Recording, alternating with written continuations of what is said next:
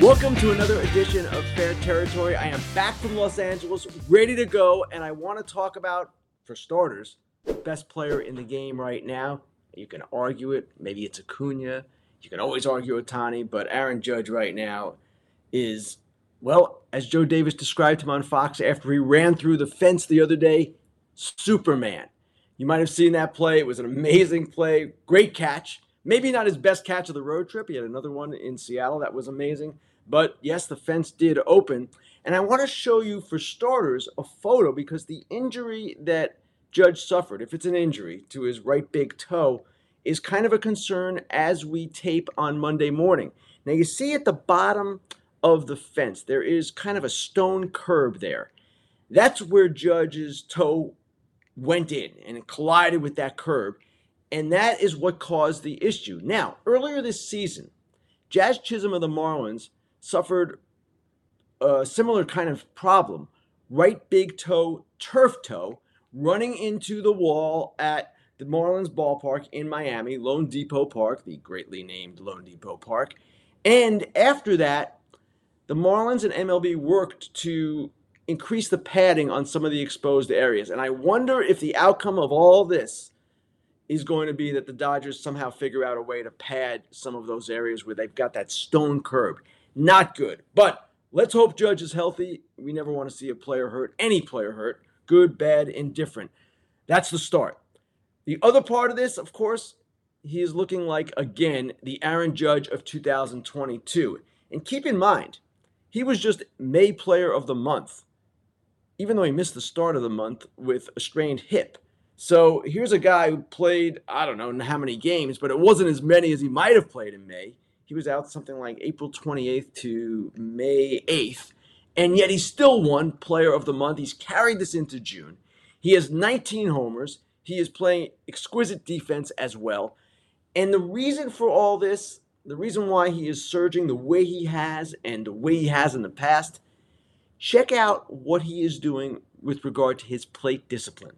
I want to show you his chase rates this season compared to the previous two. Now, he has always had great discipline, but look, it's getting even better. 2021, chase rates 23.7%, 22, 22.9%, and this year, a career low, 20.2%. And when I asked him in the post-game interview about this the other day, he said, that's the whole key.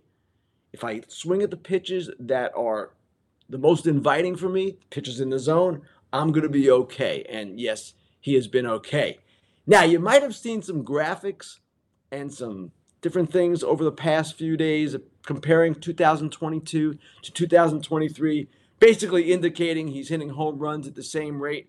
Well, he is, but if you're talking about pace and you're talking about whether he can hit, again, 60 plus, you've got to look at the number of team games. And I want to show you here where he is through 61 games. That's what the Yankees have played compared to last year. A little bit fewer home runs, 5 fewer actually. OPS is even higher. That's amazing. So he is off to a great start. Let's hope he is healthy. That's the main thing. But that was an amazing catch. That was an amazing game he had on Saturday. Did not play in the Sunday night game last night. But we'll see what the outcomes of his imaging are today. One more note on Judge.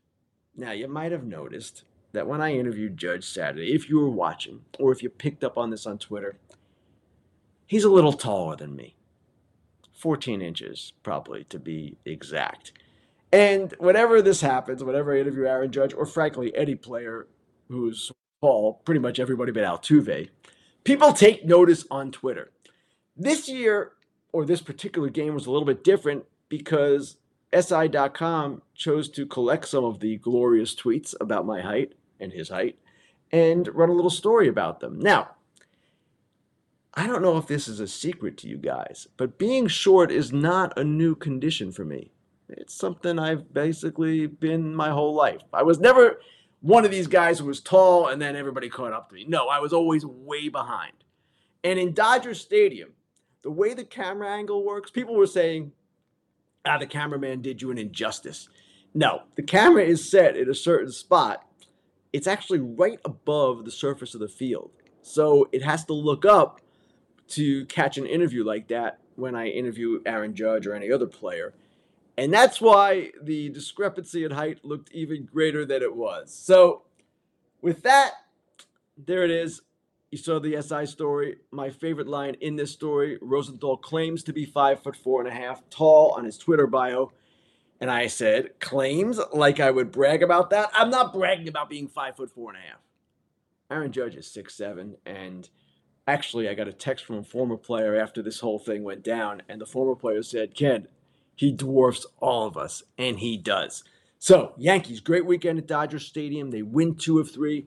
But now I want to talk about a team that has been, to me, the biggest surprise in baseball and is the hottest team in baseball right now. 24-9 since the start of play on April 28th. That is the best in the majors.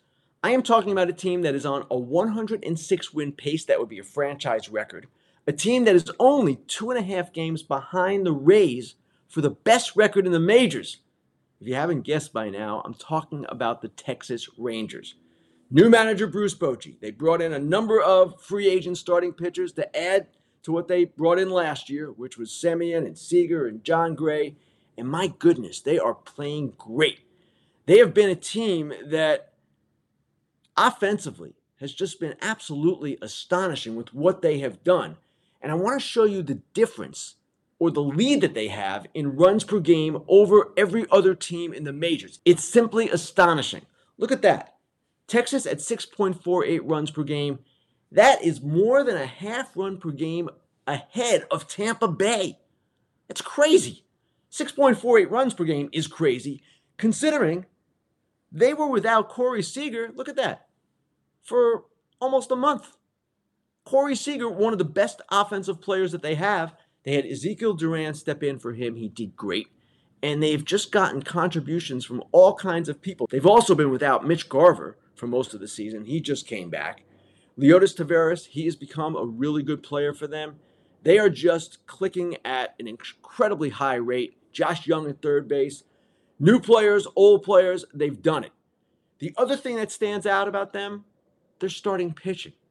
Here's a team that loaded up in the offseason, right? DeGrom, Eovaldi, Heaney. But they haven't had DeGrom since April 28th. He has made only 6 starts all season, and yet the Rangers are third in the majors in rotation ERA. This might be one of the most stunning stats of the season. Third behind Tampa Bay and Houston. Both have great rotations, of course. Nathan Eovaldi is a huge part of that. He's been a key for them. But they've also had Dane Dunning step in for DeGrom. Remember Dunning? He was acquired in the Lance Lynn trade a few years back. Just a stellar performance all around by the Rangers. And really hats off to them. Because offensively in particular, I don't know that many people expected this. And if you look ahead to the rest of the season, they've got a fairly forgiving schedule coming up. Some lesser opponents, lesser caliber opponents. They crushed the Mariners over the weekend.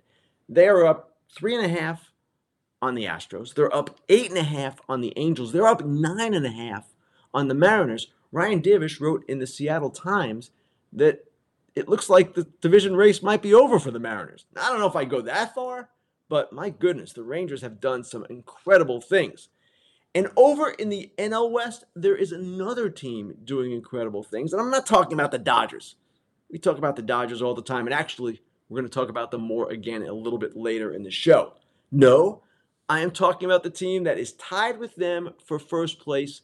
That would be the Arizona Diamondbacks. 15-7 since May 12th. That's tied for the best in the majors. And it's funny about the Diamondbacks. With the Rangers, you can see they are a statistically dominant team right now. The Diamondbacks, not so much. They've been really good, but if you break them down, look at their profile, where they are ranking runs per game, stolen base percentage, rotation ERA, bullpen ERA. Okay, the stolen base percentage is really good. The runs is a bit surprising, right? Lourdes Gurriel having a great year, his best season. Corbin Carroll, Rookie of the Year candidate, probably the Rookie of the Year, period. They have some other guys doing some big things. Ketel Marte had a big May. That trade they made, Varsho for Lourdes Gurriel Jr. and Gabriel Moreno, it's turned into a really good trade for them. Moreno looks like a solid catcher. So offensively, yes, they've done some good things. From a pitching standpoint, they've got two aces at the top. I'm kind of reluctant to call Merrill Kelly an ace, but he's pitching like an ace. Zach Gallen is certainly an ace. Zach Gallen is one of the best pitchers in baseball. So they've got those two guys. They've got some younger guys behind them. Now, Zach Davies is back. That should help them a little bit stability-wise. But I look for the Diamondbacks possibly, and I say possibly, to be aggressive at the deadline because they've got some depth with their outfield. And maybe with one of their younger outfielders, they can get a younger pitcher. Seattle, for instance, is a team with a plethora of younger pitchers. So the Diamondbacks are in good shape here. I don't know that they can catch the Dodgers. I don't know that they're as good as the Dodgers. Run differential suggests that they aren't. And we'll see over the course of the season how this plays out. When you're depending on young pitching, when you have a questionable bullpen, these things tend to get you at some point. But the Diamondbacks have played great. They extended Torey Lovullo through 2024 over the weekend. Well deserved. Here's a team that in 2021 lost 110 games, folks. They've come back. They've got a bright future. Two of the top prospects in the game are in development. The shortstop, Jordan Lawler. The outfielder, Drew Jones, the son of Andrew Jones. They've got these young pitchers, Brandon Pfaadt, all of these different guys. Dre Jameson, Ryan Nelson. I can go through them. So I'm excited about this team. The problem is, when I've been excited about this team in the past, they've always burned me. To the point where their general manager, Mike Hazen, he has told me, don't write about us ever again. Because when I write about them, often they go south. So I haven't written about them yet. In 2019, I did it. It kind of sputtered. In 2021, I did it early in the season, and then they lost 110. So I told Mike Hazen the other day it would be journalistically irresponsible of me to ignore you, to not write about you. And he said, please don't. So I'm not writing about them yet, but I am talking about them here today on Fair Territory. Time now for the Inside Dish. This is the segment where I go inside a story I've written or take you deeper into something that I have found interesting, something that is going on in the game that you might not know about. And this one today falls into the latter category, something you might not know about, and something I didn't know about until I was around the Dodgers a couple of times in the last several weeks. And when I was around them, their people, their front office people especially, were really excited about their double-A rotation. Yes, their double-A rotation. We've seen some of their younger pitchers. Bobby Miller on Sunday Night Baseball, brilliant. Michael Grove pitched Saturday. He was pretty good for the Dodgers. Gavin Stone, we've seen him. Ryan Pepio currently injured, but this is their next wave of starting pitching. Well, they have a wave behind that, and that wave has implications, obviously, for their future, both for their major league club and, perhaps more intriguingly, for the trade deadline. So I want to show you who these guys are and how they are performing. It's rather amazing what they're doing. These are the 6 starters that they've used. Nick Frasso, Emmett Sheehan, River Ryan, Landon Knack, Kyle Hurt, and Nick Nastrini. Look at those ERAs. Their rotation ERA in the Southern League is about a 1.5 per 9 innings ahead of the next best rotation ERA. It's astonishing. And people might say, oh, well, the Dodgers, they spend all this money, they get all these players. It's not that big a deal, not that impressive. Well, actually, let's show you how they acquired each of these guys, because it is impressive what they have done. This is not a situation where they're simply spending in the draft or spending internationally, not that you can do that anyway with the restrictions that are on there, or a situation where they're using these really high picks to get where they want to be. They don't get high picks, the Dodgers. They're winning every year, so they're drafting low. And look at this. The first 3 guys on this list, Landon Knack, Nastrini, and Sheehan, they're draft picks, but the highest pick was Landon Knack, a second rounder. The other 2 guys, not high picks at all. Then look at the bottom 3 names on that list, Kyle Hurt, River Ryan, Nick Frasso. Those players essentially came in minor trades. Hurt for Dylan Florio, River Ryan for Matt Beatty, Nick Frasso for Mitch White. Some of these deals were a little bit bigger, but you get the idea. So it's really impressive that the Dodgers have this next wave coming, and it's a tribute to their development, as well as their drafting in certain cases, that they've been able to make these guys into prospects. All, I believe, are in their top 30. So here we come with the deadline approaching. And you might say, okay, well, this gives the Dodgers some prospect power, and it does. And it also gives them depth for the future when they are building their own rotation. Hey, Urias is a free agent at the end of the year. Don't know if they'll re-sign him. Kershaw eventually will retire, hopefully later rather than sooner. But they're going to need pitching as we go along, like all teams need pitching. And what's interesting about the Dodgers also, when we talk about the deadline, they've traded prospects at the deadline before, traded pitching prospects. Now, they've made a number of deals at the deadline in recent years, some better than others, some have worked out, some have been just okay. But in those deals, they've traded a bunch of guys, and you can see some of the names here. And the guys I've highlighted, Montas, Kramer, and Josiah Gray, those are really the only players they've lost that have kind of haunted them. And I wouldn't even say they've haunted them. Montas went in a deal for Josh Reddick and Rich Hill. Actually, Grant Holmes was the principal attraction in that deal for Oakland. Never really worked out. The Yu Darvish trade, well, Willie Calhoun's doing okay for the Yankees now. AJ Alexy was the pitcher in that deal. He never really did anything. Dean Kramer is doing well for the Orioles now. He's the one guy out of the Machado trade that has actually worked out. Josiah Gray, well, they gave him up for Max Scherzer and Trey Turner, along with Keibert Ruiz, who, of course, has become a really good catcher, signed long-term. And then last year, I only mentioned this one because Clayton Beeter is a pretty good prospect for the Yankees. So the point is, the Dodgers are not afraid to trade prospects at the deadline, and they've got this prospect power to kind of do what they want once the deadline hits. Now, we're going to talk a little bit later about starting pitching at the deadline and whether you can get it and the scarcity that I believe will exist. So that's going to limit the Dodgers if indeed a starting pitcher is what they want. And that probably is what they will want given the injuries that they've been dealing with. But at the same time, things will happen. Things will change over the next 7 or 8 weeks, and pitchers might become available that we did not expect. If that happens, and we probably can expect it to happen, the Dodgers will be well positioned. They've got it really going on development-wise. It is impressive. All right, here we go with the dude and dork of the week. The dude this week is maybe a non-traditional choice, but it's the only possible choice. Sarah Langs of MLB.com, one of the great researchers our game has ever known, and one of the great people too. And of course, I would imagine that if you're watching us today, listening to us, you know who Sarah Langs is. She is a young woman who, shockingly, was diagnosed with ALS not long ago. And on Lou Gehrig Day over the weekend, she was honored throughout baseball. People paid tributes to her. And the reason for that is not simply because she has this disease, and not simply because she's a researcher in Major League Baseball. It's because of who she is. Sarah Langs is one of these people who I would call a ray of light.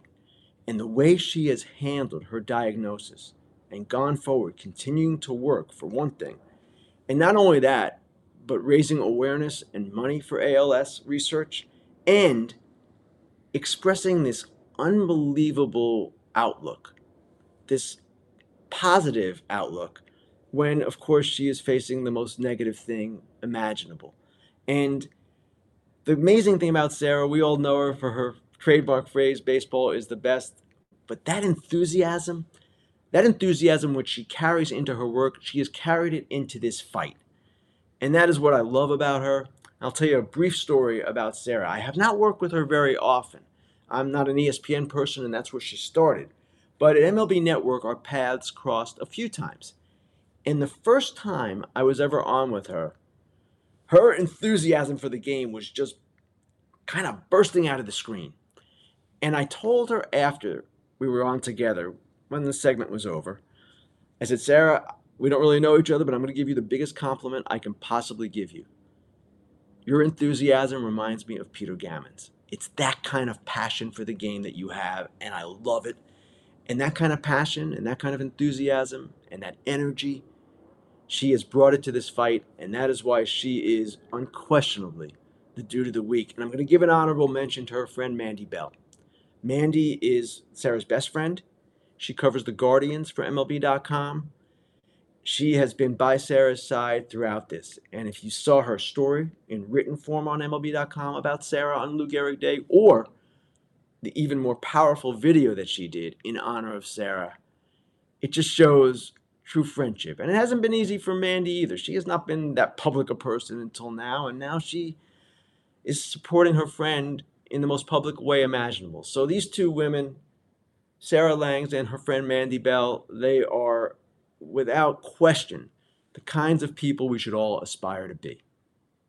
Now, Dork of the Week, we get back to the more mundane baseball stuff here. And my Dork of the Week, well, it could be the Red Sox for that ridiculous defensive lapse yesterday, almost team-wide, that enabled Yandy Diaz to circle the bases with a Little League home run. It could be the Red Sox. But I'm actually going to go with someone that I have a lot of fondness for, a ton of respect for. It's the Mets manager, Buck Showalter. Now, that game Saturday against the Blue Jays, tie score, ninth inning, runner on second, base open. Vladimir Guerrero Jr. at the plate. Now, I know he hasn't been that hot this year. Kevin Biggio on deck. Kevin Biggio is not the hitter that Vladimir Guerrero Jr. is. And yet, Buck Showalter chose not to walk Guerrero. Guerrero hits a double. Mets lose 2-1. Now, what Buck said afterward, and Buck always has a reason for what he does, just like every manager does, and Buck is one of the smartest, most prepared managers, one of the best at running a bullpen. But he said afterward he was trying to set it up for the 10th, because if you get Guerrero out in the 9th, you go to the 10th, then you have Kevin Biggio leading off. It's a better situation. Okay, I get it, but you got to get to the 10th. And they didn't get to the 10th. Now, I'm giving Buck Dork of the Week because that decision, I didn't get it. Whatever. The real issue, though, is the most expensive team in baseball history cannot score. The Mets are 20th in the majors in runs per game. 20th! That is astonishing. And Joel Sherman of the New York Post, my friend, who I have a ton of respect for, wrote a column today basically saying, maybe this is who they are. I don't think this is who they are, but over 162 games, we learn who these teams are. And if the Mets don't pick it up soon, it's not going to be a good look at all. This week on Fox, I've got Red Sox at Yankees. So that's a home game for me. It'll be at Yankee Stadium. And yes, if Aaron Judge is healthy, there might be another opportunity for me to interview him post-game, assuming he does something big. Now, some have suggested, and yes, I'm dwelling on this subject a little bit. Some have suggested I stand on a box when interviewing Aaron Judge. Well, first of all, that's only going to get me, halfway there? Second of all, everyone watching, you guys have watched me for a long time on Fox. This is my 18th season. I think by now you know I'm short. So, there's no box. You guys will just have a field day with that. Oh, look at this. Ken's faking it now. No box. No ladder, no anything like that. All right, time now for the fan questions. Looking forward to these this week. Let's get started. First question this week, and we're calling this segment Grilling Ken. Post-Memorial Day, we're having a grill. Who is the most realistic option for the Yankees to upgrade their outfield? Actually, Julian, the answer to that is Harrison Bader once he gets healthy.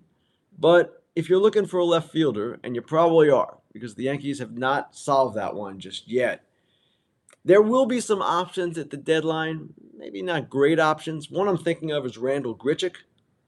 Another one, possibly, this guy's not a left fielder, but he could certainly play center, Cody Bellinger. The Yankees have patched it together really well. Jake Bauers had the 2-home run game on Saturday.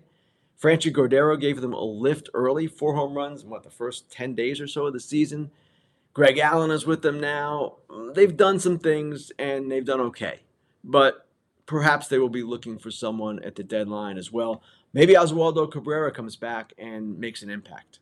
Next question comes from Cornelius. Cornelius asks, is this trade deadline going to require a massive overpay to get any quality pitching? As much as I want the Orioles to make a move, the market is screaming for them to wait until the offseason when pitchers are plentiful and they'll have a surplus of shortstops to trade. Cornelius, this is a really good question. And I have 2 thoughts on it. The first is there is going to be a scarcity of starting pitchers. And I wrote about this in the windup last week. Two reasons. Injuries for one.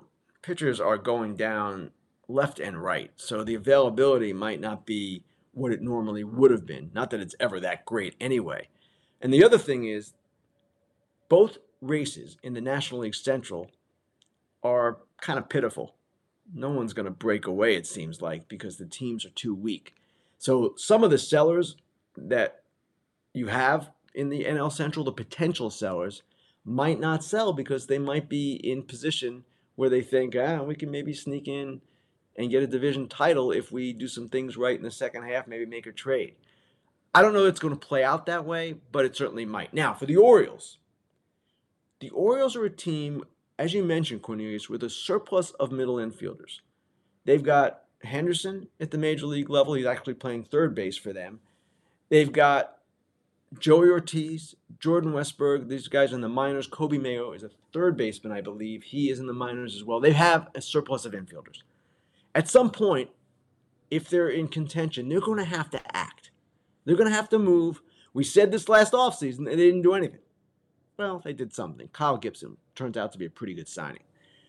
So, yes, there's a scarcity. No, you never want to overpay to the extreme. But if the Orioles are in contention, they're going to need to be aggressive. Next question comes from John B. John B asks, the Royals are an unwatchable mess. It seems most of their young players are not working out.